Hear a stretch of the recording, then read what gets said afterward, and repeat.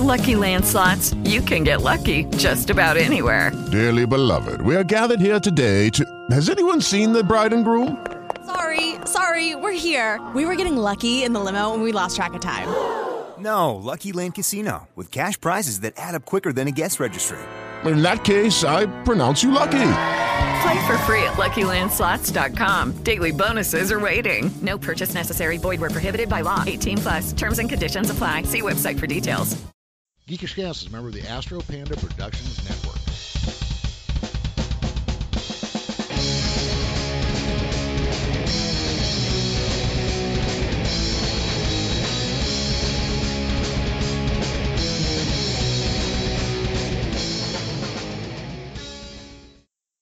Welcome back to Geekish Cast. I'm your host, Jeremy, and thank you for joining us again today.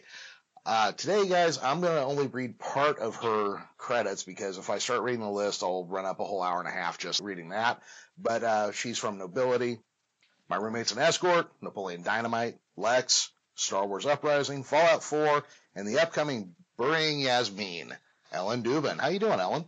I'm doing great. Nice to talk to you, Jeremy. It is my pleasure entirely, and thank you for taking the time to do this. I know we had a few false starts getting that arranged. Yes, but we're finally here. Yes, we are. I just want to bring it up real quick because we kind of came into each other's orbit on after I talked to Katie and Trish, who did My Roommate's an Escort. Right. And that's where I bumped into you. And, of course, as a giant nerd, I immediately recognized you from Lex and a bunch of other stuff. So let's talk a little bit real quick about My Roommate's an Escort and how you got involved in that. This very interesting story. First of all, I know Katie because she wears many hats. She's a multi-talented girl. I hosted the Constellation Awards, which is a sci-fi award show in Toronto, and she was interviewing some of the various guests there, plus the hosts. And so basically I know her from being interviewed. She has an online web show where she interviews all kinds of actors and all kinds of different people and directors, and so I knew her from that. Flash forward, I see on the internet, on Facebook, that she is going to start production on My Roommate's an Escort. So I emailed her privately and I said, Katie, this is the best title in the world. It's going to do great. Who's playing the head of the escort agency? So she went, I don't have that part, but I'll write it. I said, I'm going to play it then. She said, you'd be great, which was really kind of cool. And that's how that came about. I made a joke because I figured it would have been cast by now or would have been a man. So the fact that it's a businesswoman is really intriguing, and that's sort of how the direction of how she wrote. People can watch it now. I think it's all over online. And so that's how that My Roommate's an Escort came about. And Trish and her, Trish Renone and Katie Allman, they're just incredible entrepreneurial girls that really decided to take the bull by the horns and do their own thing. And it's, I think the project came out really well. I mean, when somebody can make something for no money and edit it that great, and it's really funny, and I think, I think she has the potential to turn this into a television series. I really do. Yeah, and I've watched most of that now, and it's a very good show. Right. But the thing I think that amazed me the most is, as an American, we may not know everything that's going on in Toronto. Because a lot of TV we see, I think we just assume it's from, if it's Canadian, it's from Vancouver, and we let it go at that. But there's really quite an explosive, artistic, and what would you call it, film and television community in Toronto now. Definitely. I mean, obviously there's the majors and people coming in from different studios, but I'm actually really intrigued when people, decide to do their own thing like Katie and Trish and put this together. And I think it's a very creative and bold move to do something like this show. And I'll tell you, even though we Canadians sort of have this sedate, friendly, nice reputation, there's a very offbeat, black, edgy sense of humor to a lot of the work, which is what I really liked about My Roommate's an Escort. And it's not, yes, it's fun to do sexy stuff, but it's sexy in a not an overt, yes, there's some overt things said, but it's not about, everybody humping and bumping in a bedroom. There's a lot of interesting plot lines, and that's what I think makes the show have sort of more multi-layered. And but yeah, you're right. There's a lot of creative people everywhere. It's not just Canada, but in this instance, I'm really proud of these two girls. I really think it's amazing what they've done. Right. Well, and to your point that it's not just Canada, I've made friends with some people in Salt Lake City, Utah, who got a web series made, and you're like, Utah? I didn't think anything artistic came out of there. So it's kind of cool in this day and age that as long as you can get your hands on a medium camera and an okay sound system, you can technically make pretty much whatever you want. Exactly. I mean, the internet, it's sort of a double-edged sword here, because sometimes you're like, oh, not another web show. But you know what?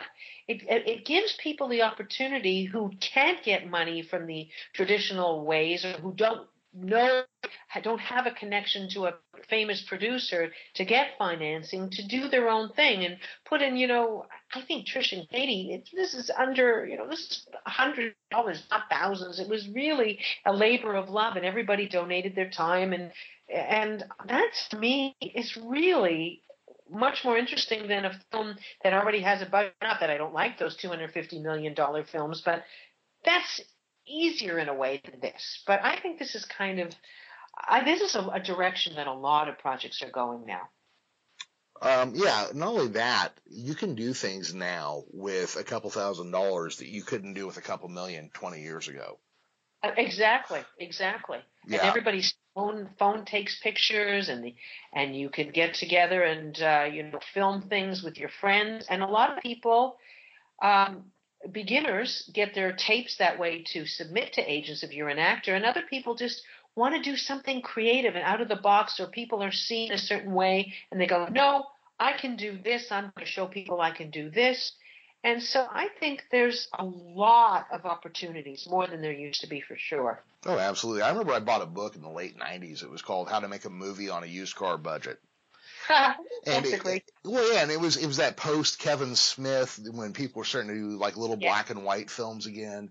And, I think 90% of that $20,000 budget they were using was film. And that's not even a consideration now.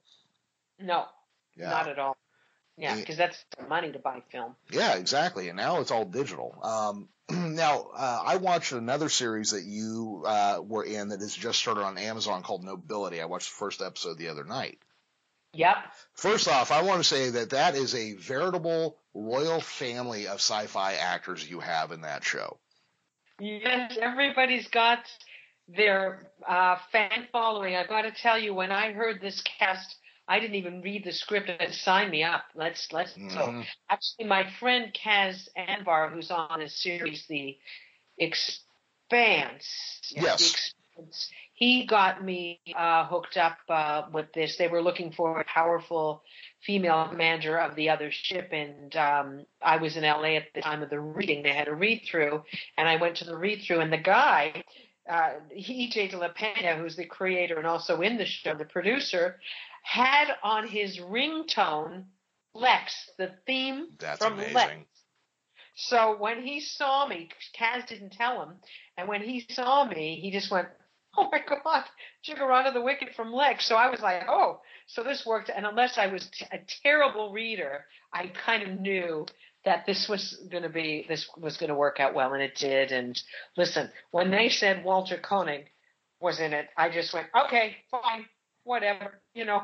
I'll be in this. Who doesn't want to work with an icon of another era? It just, that to me, I love working with all ages of actors, but I love when there's somebody who's a quote-unquote old-timer. By the way, Walter Koenig has more energy than you and I and 16-year-olds put together. I've never seen somebody so energetic and did all his own pratfalls and physical comedy. Oh, that's amazing.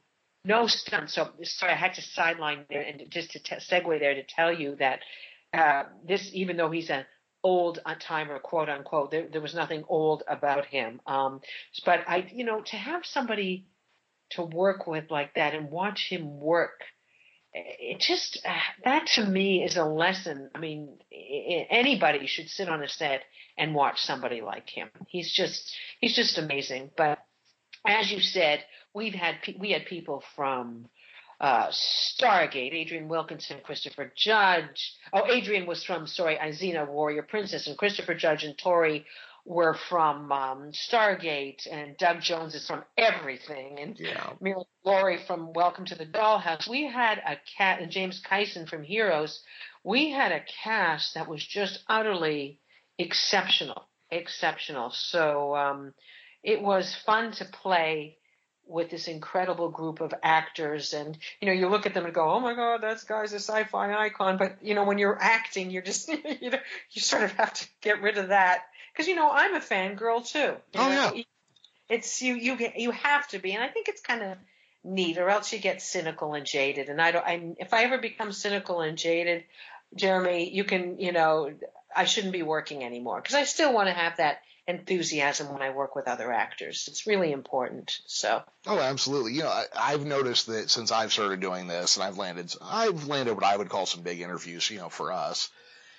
And then I've met people in person, and you're just talking to them like a regular person. In the back of your head is like, I've watched you on TV for at least 3 years. That's still bouncing around back there. Yeah, that's wonderful, though. Yeah. It's nice that way. Well, and the reason the Walter Koenig jumped out at me so much is I just interviewed Kathy Coleman, who was Holly on Land of the Lost. Yes. And I didn't know it, but Walter Koenig actually wrote a couple episodes of that show.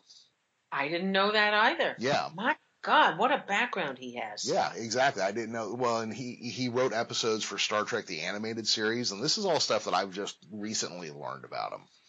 Wow.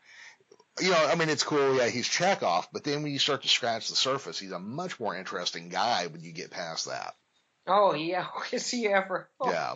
That's pretty amazing. So, tell me a little bit about Nobility. I mean, what's the plan going for? Is there more coming up? Kind of what's the plan behind that? Do you know? I think you'd have to talk to E.J. de la Pena about that, but he is hoping, first of all, we're thrilled that it launched on Amazon 2 days ago, because, this has been a long haul for the producers and the actors. It's, it's sort of a lesson in humility and a lesson in passion and being stubborn and not giving up, because a lot of times he was told, no, nobody wants sci-fi. Really? Are you kidding me? Have you seen? But so it's finally ended up at the right home, I think. And I think it's going to depend on how it does, but he does have a bunch of other episodes written. And the Bible is already written, and some of us have been spoken to about possible future episods. So, nudge, nudge, nudge. Nudge, nudge, wink, wink. I know nothing. I've never seen you before in my life. Exactly. It was a charming show. It's kind of an understated humor, sci-fi adventure show. I guess is the only way I could think of to describe it. A great way to describe it. Yeah. It's got a lot of comedy. It's got a lot of drama. I don't, my character doesn't enter the comedy realm that much in this pilot, but there's a lot of comedy surrounding it, especially Doug Jones and James Kyson's characters. There's some very funny business with them. I do want to mention real quick, Doug Jones is just like that character when you meet him in person. That is one of the handiest men I've ever met in my life. Doug Jones, he can hug me anytime. I'm not putting him down. I'm just, as soon as you are near him, he's got a hold of your head or your shoulders or something. He's the sweetest, longest, lankiest man I've ever met, and I'm a tall woman, and he's just, he's just such a genteel, gentle soul that you don't mind him hugging you. There's just something about Doug that there's just a lot about Doug. He's immensely talented. And if you notice in the show, and people when they see Nobility on Amazon will notice that they're actually going to see Doug Jones's face. That's very rare. That is. He does often act from underneath a mask or an appliance. Yes, he's the prosthetic king. Yeah. Mr. Pan's Labyrinth, the Hellboy guy. So, He's definitely a man that's incredible under the mask. You're right. The mask is the right word. But yes, he does have that very hands-on quality. That's pretty good, Jeremy. It absolutely does. Well, so let me ask you this. I kind of brushed briefly against your IMDb background. You're a sci-fi chick. Where did this love for sci-fi come from? I did not like sci-fi. Isn't that interesting? I never followed it, and I kind of regret it now, because when I'm auditioning for some of the shows that have iconic backgrounds, I have to that's the good thing about the internet. I can do research, but no, what ended up happening was when I started my TV career after doing a lot of stage, and I was a dancer when I first started, these happened to be the auditions. And as a tall, strong woman that doesn't quite fit every niche on television, I'm not a typical TV type, but the sci-fi auditions sort of like people that are more unusual looking or more and well-trained actors for the stage, because a lot of the times the language in sci-fi is a little bit heightened, kind of like Shakespeare. Mm-hmm.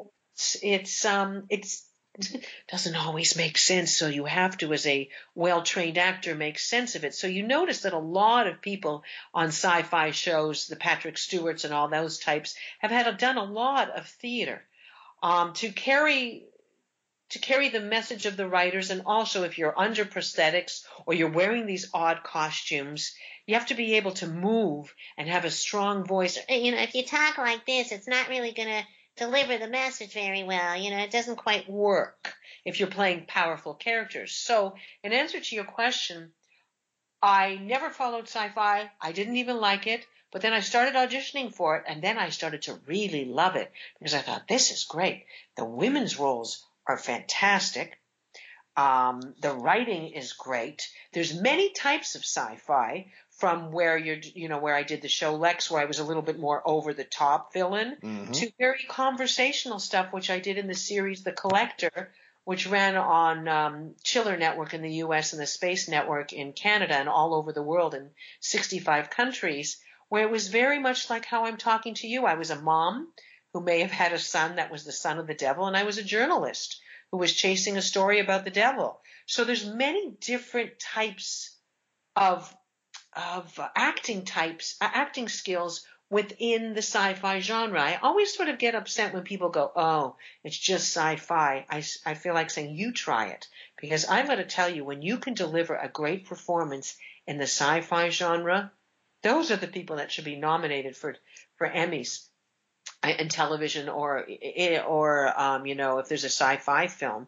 It's a much different type of genre. It really is. So I fell in love with it because I love the roles, and I love the fact that there was many different ways to be an actor in them, depending on what the genre was within that sci-fi genre. Does that make sense? I think I am following where you're headed with that, yes. Mm-hmm. My question then to you is kind of a follow-up to that. So when you finally developed a taste for science fiction, what was it that you connected with first? Was it something you were working on, or something classic that you had seen? What was kind of the next thing you saw that you went, hey, sci-fi doesn't suck? The fan reaction, Jeremy. Oh, there you go. I had no clue the power of sci-fi until after Lex aired, and this is the time of letters still, not because it was just before Facebook. Mm-hmm. I would get emails, letters, a snail mail to my agent saying, oh, this show was so unusual. Your character, I loved how ballsy she was and said what she felt. And I was starting to get emails from people, and even that character, Jiggerod the Wicked, and how people were so happy with what I was presenting on the screen as a woman, and just having so much fun and no holds barred and just balls to the walls with that character. And I got a lot of emails from women who really identified, I guess sort of like when Lucy Lawless played Xena, she was getting all kinds, Warrior Princess, all kinds, and my friend Adrienne Wilkinson, of emails later on and letters about how they felt empowered and how they didn't see a weak female, cowering and being a victim.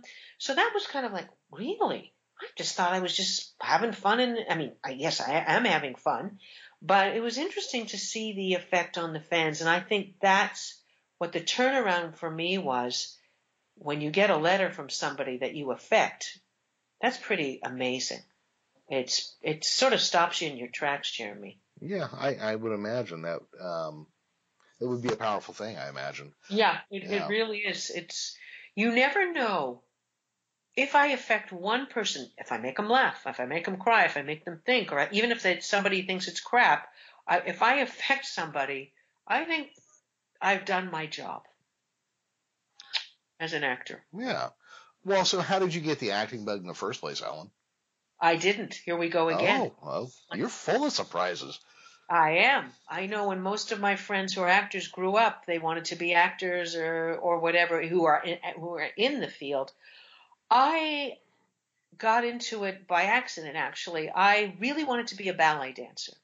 And I was a very, very shy child, and I had flat feet, and I was hunched over and had bad posture. I used to cower in school, and I was bullied in school. And so my parents decided to put me in a dance class, ballet, to gain confidence, to stand up straight, to relate better to other kids. And during the year, at the end of each year, the ballet class would have a recital. And when I was on stage, somehow or other, the shyness went, the fear went, I stood up straight, I was confident, I related well with the other kids, and I loved being a little ham. If the ballet was a drama, I would always do an extra swan wings, like the dying swan. Mm-hmm. I would do an extra 2 or 3 as a little hammy dancer. And if it was a comedy, I somehow or other had the instinct to wait for the laugh, just by instinct, and then go on to the next step. And my ballet teacher, may she rest in sort of peace, because boy, was she a tyrant. But she's responsible, I think, for me being in the acting business. She said, "You're not going to be dancer. You're technically not so good, but you're a fantastic actor. You move audience and you can make them laugh. So you should go be actor." So I cried and cried and cried. I want to be a dancer. I want to be a ballet dancer. And then I ended up growing 6 inches in 1 year, and my knees gave out, I think, at about 20 years of age. And then I started doing musicals and taking all kinds of other forms of dance and singing. And then one day, I'm giving you this long and short of it, sure. I was doing a play, a show, and I had to cry. And I couldn't cry at that moment. And it had to be cry because the father says, "Oh, stop crying, sweetheart. We'll be fine." And I couldn't cry. So I went home and I went, "Oh my God, I don't know how to act. I don't know what I'm doing." So I got myself into an acting class. I always knew in the back of my mind that I was relying on sheer energy and just adrenaline. But you know what? That's not enough. That's not enough if you want to go further in any part of my acting business. So I started getting into an acting class, an improv class, Second City Comedy, just to get sort of the, what's the word? Be more loose. Mm-hmm. It really helps you get, I recommend that to anybody, especially if they want to be an actor or a voiceover actor, it really helps you be spontaneous. That's the word, spontaneous. And so I was able to, let's say I couldn't in a theater show get it up that night to cry or do something technical. I had a way of being able to go into my toolbox because I've studied acting and bring that out just in case I couldn't do it organically. So then I really started liking the acting. And again, it was the reaction of the audience on the stage. Sort of goes back to your sci-fi question. The reaction of the fans got me interested in sci-fi. The reaction of the audience got me more interested in acting. And then I just started studying and taking classes and working on the stage. I did a lot of stage, and that is where it kind of separates the men from the boys, I think. Okay. Yeah. So you can cry on command now. You're not going to ask me.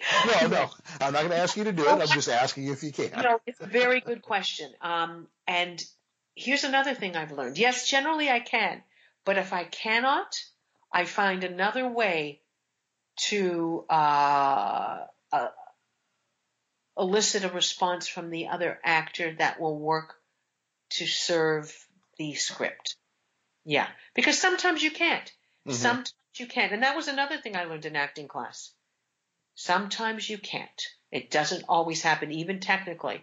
It doesn't always happen. But there are ways around it, and there are ways to make the scene work so you don't look like you're squeezing or faking. It's better not to do it, or else, or squeeze or force it. If you force it, the audience knows, and especially on camera. On camera, the camera sees everything. You do not have to push it. The camera comes to your eyes. On stage, not that every performance shouldn't come from a real point of emotion or a real place, but you have more of a distance to travel with your emotions. So it's a different kind of projection of your emotions. But all, again, comes from the same place. Real place. Yeah. Even a crazy comedy. Even if you're falling over the furniture and acting in a farce, which I used to do a lot of when I was first starting in acting, there still has to be some kind of relationship and something real going on, or the audience will tune out. I can see that. So you personally, do you prefer stage or screen acting? I prefer the best scripts and the most emotional arc in a show. Wherever my character can travel, and I don't mean go to Italy or France, I mean travel emotionally, I'm happy. Mm-hmm. Even if it's a comedy, we go from A to Z or whatever, or some character I haven't played before. The advantage of stage is I'm in control. Once the director directs the play, I'm in control. And in film and television, unless you were Tom Cruise or something, I don't have creative control. It's left to the editors and, in the recording booth. There's all kinds of things involved. So I don't have creative control as to how my performance is going to look in the end. On stage, I do because I'm there live. Right. I have had many answers to that question. One I've gotten a few times is that they feel, the people that I've asked that question to besides yourself have answered that stage acting is an actor's medium and film acting is a production side medium. Pretty true. Yeah, it's very accurate. Very accurate.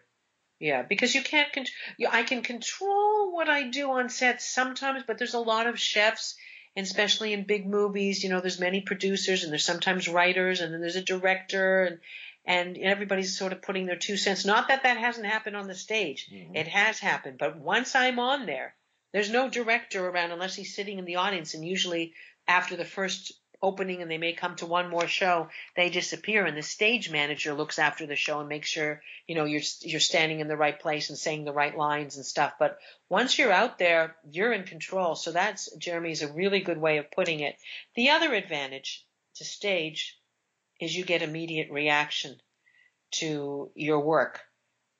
Film and television, again, you have to wait for the reviews or go with an audience. Or, not that you don't have to wait for reviews for the stage, and don't read those all the time, but you don't know how you do. I mean, you have to really trust your director and people on set, but you're kind of flying a little bit more blindly because there's no audience reacting, no objective audience who's outside of that production. On stage, different people come in every night, and it's always interesting to see the reactions. So that's the biggest difference too, which is an advantage of stage, I think. Okay, and this is going to be kind of an interesting turn because I'm going to try to figure out how you go from mm-hmm. dancer to actor. So very physical medium so far, and yeah. Obviously I'm gonna make the guess that you've probably been cast on your looks a time or two. So a very physical type of acting, but also based on your looks, people like to look at you. Then to voice acting, how do you get there? Well, that's an excellent question. Well, thank you. And the reason why I'm asking that, don't answer that phone. Yep. Hang on. Just a second. Stop. Let me just put the sound in. See, this is live, everybody. This is live. Okay. So how I got into voice was very interesting. Can you hear me okay? Yes, yeah, you sound fine. Yeah, it's okay. It's live. It's going. The phone's going. I have a wonderful commercial agency in Los Angeles called Brady, Brannon and Rich. And when I was doing my interview for them, the woman said, "You really have a really great voice. You should go around the corner to Vox and meet them." She says, "I'm going to walk your stuff over there." Now, it's funny. My whole life while I was doing stage, my mother used to say to me, "Ellen, you should do voice work. You have such a powerful voice." And I'm not interested. Anyway, I have absolutely learned to love the voice genre. I think it's incredible. So basically, my stuff was walked there. I went and did an interview a couple of days later. And I did not have any voice reels for them to listen to. So I told them to watch my demo reels with their eyes closed. And I think that moxie and that joke, because I said it in the interview, they said, "Do you have a demo?" And I said, "No, I've never really thought of doing voice work." But they were also, the good thing about Vox is they're more interested in actors than people who do voice. And we will talk about what the difference is. And this is what's been happening with the genre. The old style announcer, the guy who announces everything, is not that in anymore. Sometimes, but not a lot, because the video games and animation demand acting performances. So my agency, Vox, is more interested in your resume. Yes, they want you to have a voice, but you have to, and you're a fan of video games, Jeremy, right? Yes, I am. You have to, when you go and do a video game, have to really have your chops together and your technique together, because you do not get the material the night before. You get it sometimes the second you walk in the booth, because they're very protective of their property, and rightly so. And so if you cannot read, if you cannot pronounce big words, if you're doing sort of a Game of Thrones Shakespearean type of game, that's one type. And yes, they will tell you how to pronounce names if they've got their own pronunciation. And if you can't read on the spot cold, and you can't drudge up emotions, cry on the spot, laugh on the spot, be a wench in merry old England, and then be an orc within 5 seconds, you can't do video games. So just because you are a voice, you have a great voice, or you can do characters, that's not really going to be taken at agencies at the caliber of the agency that I'm working with, because they look at your resume. They were watching my Sci-Fi. They were watching different Sci-Fi shows when they took me, because so many of the video games demand a sort of Sci-Fi knowledge in the acting style. And so it's very interesting how I came about. They wanted me as an actor, and the voice and the sound of the voice came second. And that's generally the case lately with most good voiceover agents.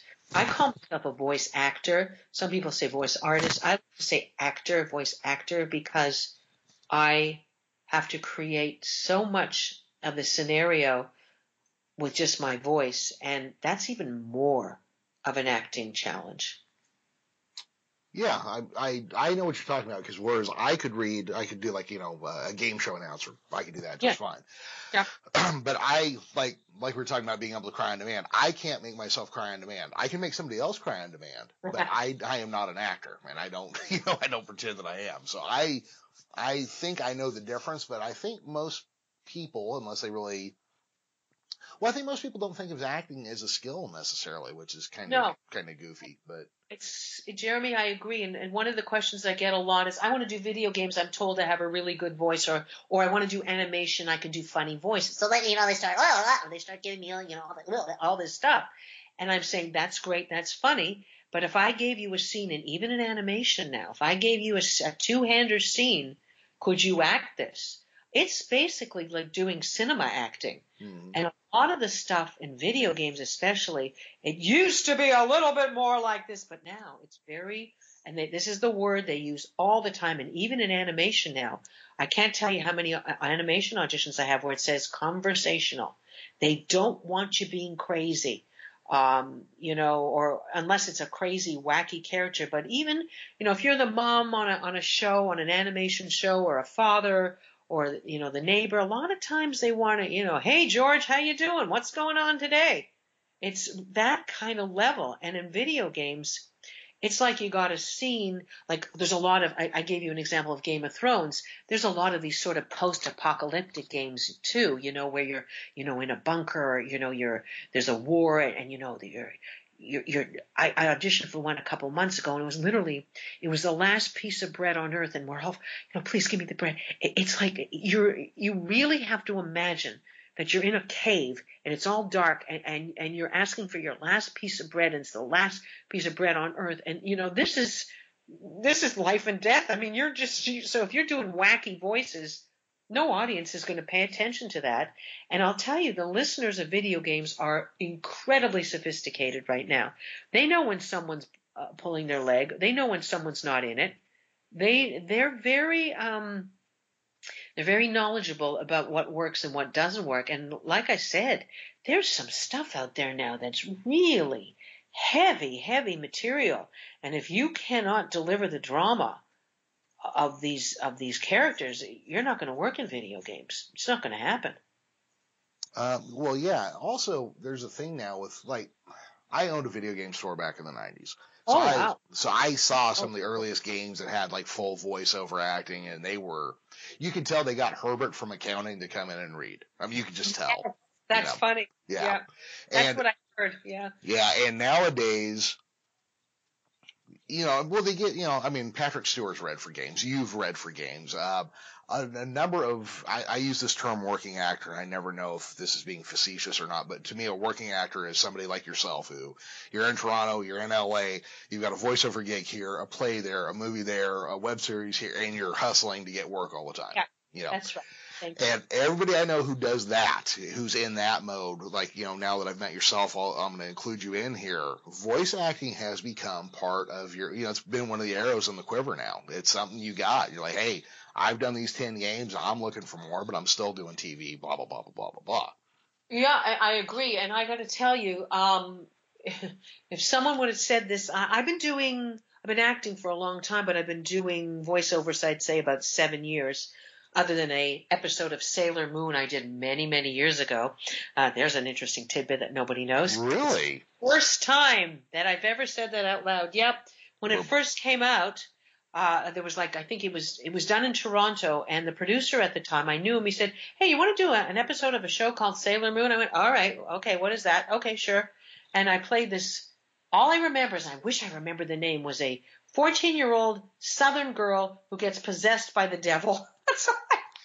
Hold on. So this is going to sound really weird. I have a younger brother who's like all about Sailor Moon, and he'll be able to answer this question. So I am writing this down. 14-year-old Southern girl possessed by the devil. Sailor Moon.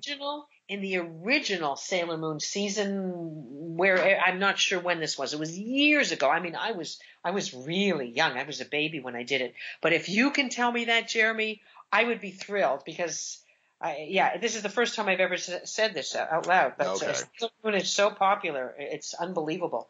Conventions galore of Sailor Moon. Yes, so, we will find this. Ellen, we are going to find the answer to this, and I will get back to you with it later.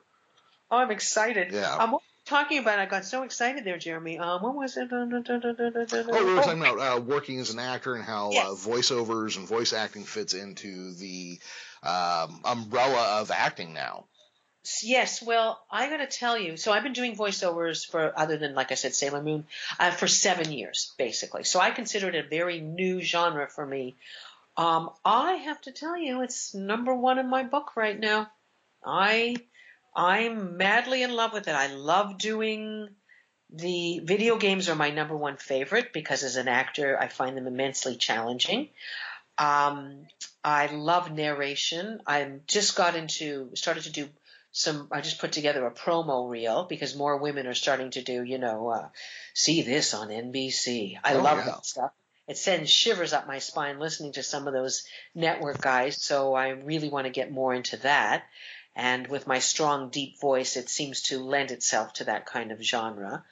I'm just in love with it, because I do not have to worry about what I'm wearing, makeup, hair. I can be 3, I can be 3,000, I can be a lizard, I can be a mother, I can be a barbarian, I can be a queen, I can be in any era, between 1200 BC and 10 billion AD, it doesn't matter. And all kinds, I just find it so much fun. And the animation's fun.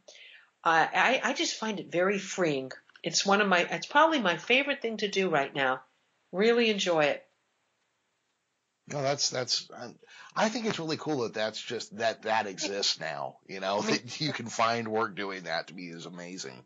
Yep, me too. And there's also a lot of shows right now on television that are incorporating both animation and live action. And I can't say now, but it's going to air sometime in August, and you and I can sort of maybe put this up at some point. I just did a recent show that's very popular with college kids, where the show is a live, I'm trying to do this sort of skirt around this. Sure. But it's a live action show, and he's done, actually this one, he's not married the two, but he's done all the characters' animation, and I play the guest star in it, and it is unbelievable writing. This guy is unbelievable. Oh, is that you? We'll just ignore that. It's okay. Carry on. So there's a lot of opportunities on TV, and I just did something last week on a major daytime show as a voiceover character. You don't see my face. So there's even opportunities on TV and film that are not necessarily animation, but are live action that kind of encompass voiceovers too. So it's very open. It's very interesting. Yeah. Oh, that's awesome. So we are going to start running down on time. Of course, I'm going to have to, I got a couple questions I got to hit. But before I do that, I'm going to open with this question. I'd love to have you back sometime. Can I keep you in my Rolodex? 100%. Fantastic. So here's one I have to ask about. So what was working on Napoleon Dynamite like? The best. Now, Jeremy, Here we go back to the beginning.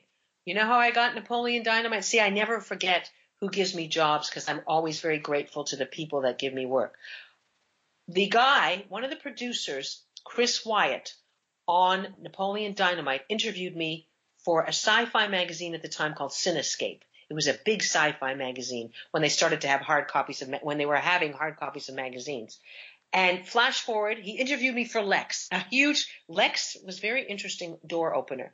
Interviewed me for Lex. Flash forward, he emails me, hey, I'm doing this crazy movie called Napoleon Dynamite. Here's the script. Read it. I read it. I went, what the heck is this ridiculous nonsense? But I thought, hey, I've never been to Preston, Idaho, outside of Utah. And all right, I'll go. They're going to pay me. I'm going to go to see an interesting part of the country. So I went. And I had no clue when I opened the door to John Heater's face when I played Aunt Eileen that I would have to literally bear down and bite my tongue because I thought I would burst out laughing. I think I have blood on my tongue because I literally had to. I am really good at discipline and I don't laugh once I'm working. But I have to tell you, he was the one actor where literally every time I opened the door to do that scene, I almost fell down with laughter. He is so funny. The look, his voice. So I had a blast on that. I've never had more fun in my life. And I worked with Efren Ramirez, who played Pedro. He reminded me on a movie that I don't think is on my IMDb called, I can't believe I'm confessing this to you, Jeremy, but it's called, are you ready for this, Jeremy? Yes. What do you got? Tammy and the Teenage Tyrannosaurus Rex. That sounds outstanding. Tammy and the T-Rex. And guess whose career it started in L.A.? It started my career in film, Efren Ramirez, Denise Richards, and may he rest in peace, the marvelous Paul Walker. It was all of our first movies. No one has ever heard of it. You go look it up on Rotten Tomatoes. I think it got the worst. Oh, and the star of it is Terry Kaiser from Weekend at Bernie's. Remember that movie? Yes, I do. And I played opposite Terry Kaiser. And that is amazing. Yeah, you'll go do that movie. Oh, So anyway, I am Napoleon watching that movie this weekend. I'm telling you that right now. I think you can see it online. I think you can, Jeremy. But anyway, Napoleon Dynamite, obviously none of us knew. But when we were doing it, it was so much fun and so crazy, watching all these fun people on set, and Dietrich Bader and Sandy Martin and a llama. I mean, the crazy stuff. And who would have known, I probably get a couple of emails and fan letters about that every week. It's still... Did any of you guys, did anybody know that you'd caught lightning in a bottle? Did you suspect even for a moment that thing was going to blow up into this huge ordeal that it was? No, I'm going to be honest with you, no. I just thought this is a crazy comedy. If anybody sees this, it'll be a miracle. Yeah, because, on paper, that should have ended up playing on Comedy Central on Sundays at 2 a.m. Yeah, exactly. Yeah. Jared and Jerusha Hess, Jared directed it, and his wife, they wrote it. I'm still, what's the word? I'm still stunned that this hit so many nerves. And the great thing was that everybody in Preston, Idaho contributed to that film. Every set, every piece of food that we ate, it was such a community effort. And again, something made for so little money that, made gazillions of dollars, but also became, isn't it great, Jeremy, that I'm part of history in one of the most iconic comedies of this century? I didn't write that. I didn't make up those words, but I have read critics say that this is one of the iconic comedies of all times. Yes. How cool is that? Would I ever think about that? No, I went because I thought this is a new director. I like working with new people. Somebody wanted me. I'm not the type of actor that people call all the time and go, hey, we want you for our movie. So what the hell? I had nothing to lose. And boy, did this turn out to be quite rewarding, if that's not an understatement, huh? Yeah, we're 15 years later now, almost, or near to. Yeah. And people still watch it. People still buy the DVDs or the digital downloads. It's still playing on TV stations. It's just amazing to me, and it's such an odd little movie. And everybody quotes every single line. Everybody knows the lines. It's just amazing to me that they know the whole movie, and I don't. They'll say my lines, and I'll go, "Oh, did I say that?" It's kind of cool. See, we're still live, everybody. Yeah, it's quite all right. I'm sure that's how the guys on Star Trek feel when people come up and ask them questions about the dilithium crystals and stuff. Yeah, exactly. Yeah. But that's kind of cool. Again, we go back to the fact that it's a huge fan favorite. Absolutely. Okay, so you're going to have to do this one for me. You're going to have to indulge me a little bit. So you're working on a movie called Burying Yasmin. What is your character's name? Virginia. Okay, I just had to have you say it. And I'll tell you, that's one of the reason why I did this script. Well, actually, Jason Lott is his name. Sorry, Jason Lott, who produced it, and he was an actor in one of my acting classes here. He sent me the script, and when I read the line about what the guy says to me, he says, "Oh, is your name?" I said, "No, it's Virginia without the." Anyway, you get the picture. It just makes me laugh so hard. It's one of the funniest scripts. It's sort of like, and you know what? I've wanted to do a comedy, and it's Hangover meets a funeral. It's about a guy who goes across the desert to bury his ex-wife. He's still in love with her, and along the way he meets this cast of crazy characters, including Virginia, who's this sort of bohemian, oversexed goddess. And it could be a figment of his imagination, or it could be the real thing. And I'm kind of a throwback to the 1960s. I have sort of this Cher kind of hair and the headband, and there's sort of a little bit of a native quality to her. And she lives in this sort of weird kind of teepee, and just a very odd character. And I loved it. I was really, and sort of very airy-fairy and very into the stars and all kinds of weird crystals. And I just thought it would be fun to play, because I've been playing so many powerful, commanding ladies. I want to play somebody not as in tune with herself and just be into another world, otherworldly, kind of a wacky woman. That's amazing. Yeah. And then my last question, and this is going to be a goofy one, but you're a very tall woman. You're 5'11", 5'10"? 5'10" and a half. You travel a lot. How hard is it for you to get a rental car with enough legroom? I found the good ones. Okay. And I make sure that the seat goes back. And you know what? That's not a stupid question, because I now have to know where the best pants are to buy. I thought you were going to ask me about airplanes. And you know what? Now that everybody has this, you can pay a little extra to get the little bit of extra leg room. Oh, yeah. If a production company is not flying me, or if they are and they put me in a different kind of class in the back eating porridge, I try and get, the legroom, a legroom one, a little bit more legroom. But it is an issue. And thank you for thinking about that, Jeremy, because we don't want to be cramped, do we? No, absolutely not. I love it. I love that. Yeah, my wife and I are actually headed to Vancouver for vacation in August. And are you tall? Not especially. I'm 6 foot, but still on airplanes I end up with my knees in my chest and, the whole bit. Yep. No, I was told not to even bother getting a car in Vancouver. You can walk everywhere, or I'll get you a cab, is what the guy at the hotel told me. I was like, all right, fine. Yeah. Oh, the walking's beautiful. You'll have a great time. I spent 3 years doing a TV series there and some movies. It's beautiful. Jeremy, you're going to walk and enjoy yourself. It's really cool. That's what I'm shooting for. So, Ellen, if people want to find you on the interwebs, where can they look for you at? Well, my website is Ellen Dubin, www.ellendubin.com, and Twitter is at Ellen Dubin Actor. And they can IMDb me if they need to know my credits. And I respond to everybody's emails. I have a special email for fans. Here it is. I'm going to spell it out.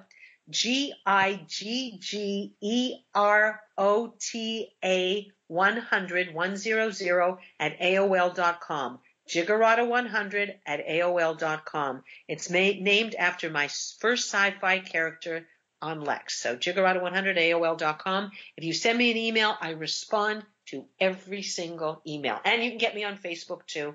Just look me up, Ellen Dubin, and I will get you. I will like you. Fantastic. Hey, I really appreciate this. This has been a lot of fun. Jeremy, I appreciate it too. And thank you for knowing what I've done and doing the homework. I love when somebody's aware of our work. It makes me feel really good. It's funny, and I don't want to say bad things about other people, but I do know that I have guested on other people's shows, and they don't know anything about me. And I'm like, you could Google me. I do show up. 100%. That's the beauty of Google now. You can just look people up. But you've done your homework, and you have no clue how relieved I am. And I can't wait to talk to you about a bunch of other things I have coming up, including some new video games and awesome. A couple of other films. I've got a Western I'm about to shoot with Burt Reynolds in a couple of months, so we have to talk about that. Yes, absolutely. Thank you so much, Jeremy. Really appreciate your time. Me too. Thank you, Ellen. Take care. Take care. Bye-bye. Geekish Cast is a V as in Victor production and is part of the Astro Panda Productions Network. You can find us now on SoundCloud and on Blog Talk Radio. Our theme music is taken from the song Out to Get Mine by Reign of Zeus. Check them out at reignofzeus.net.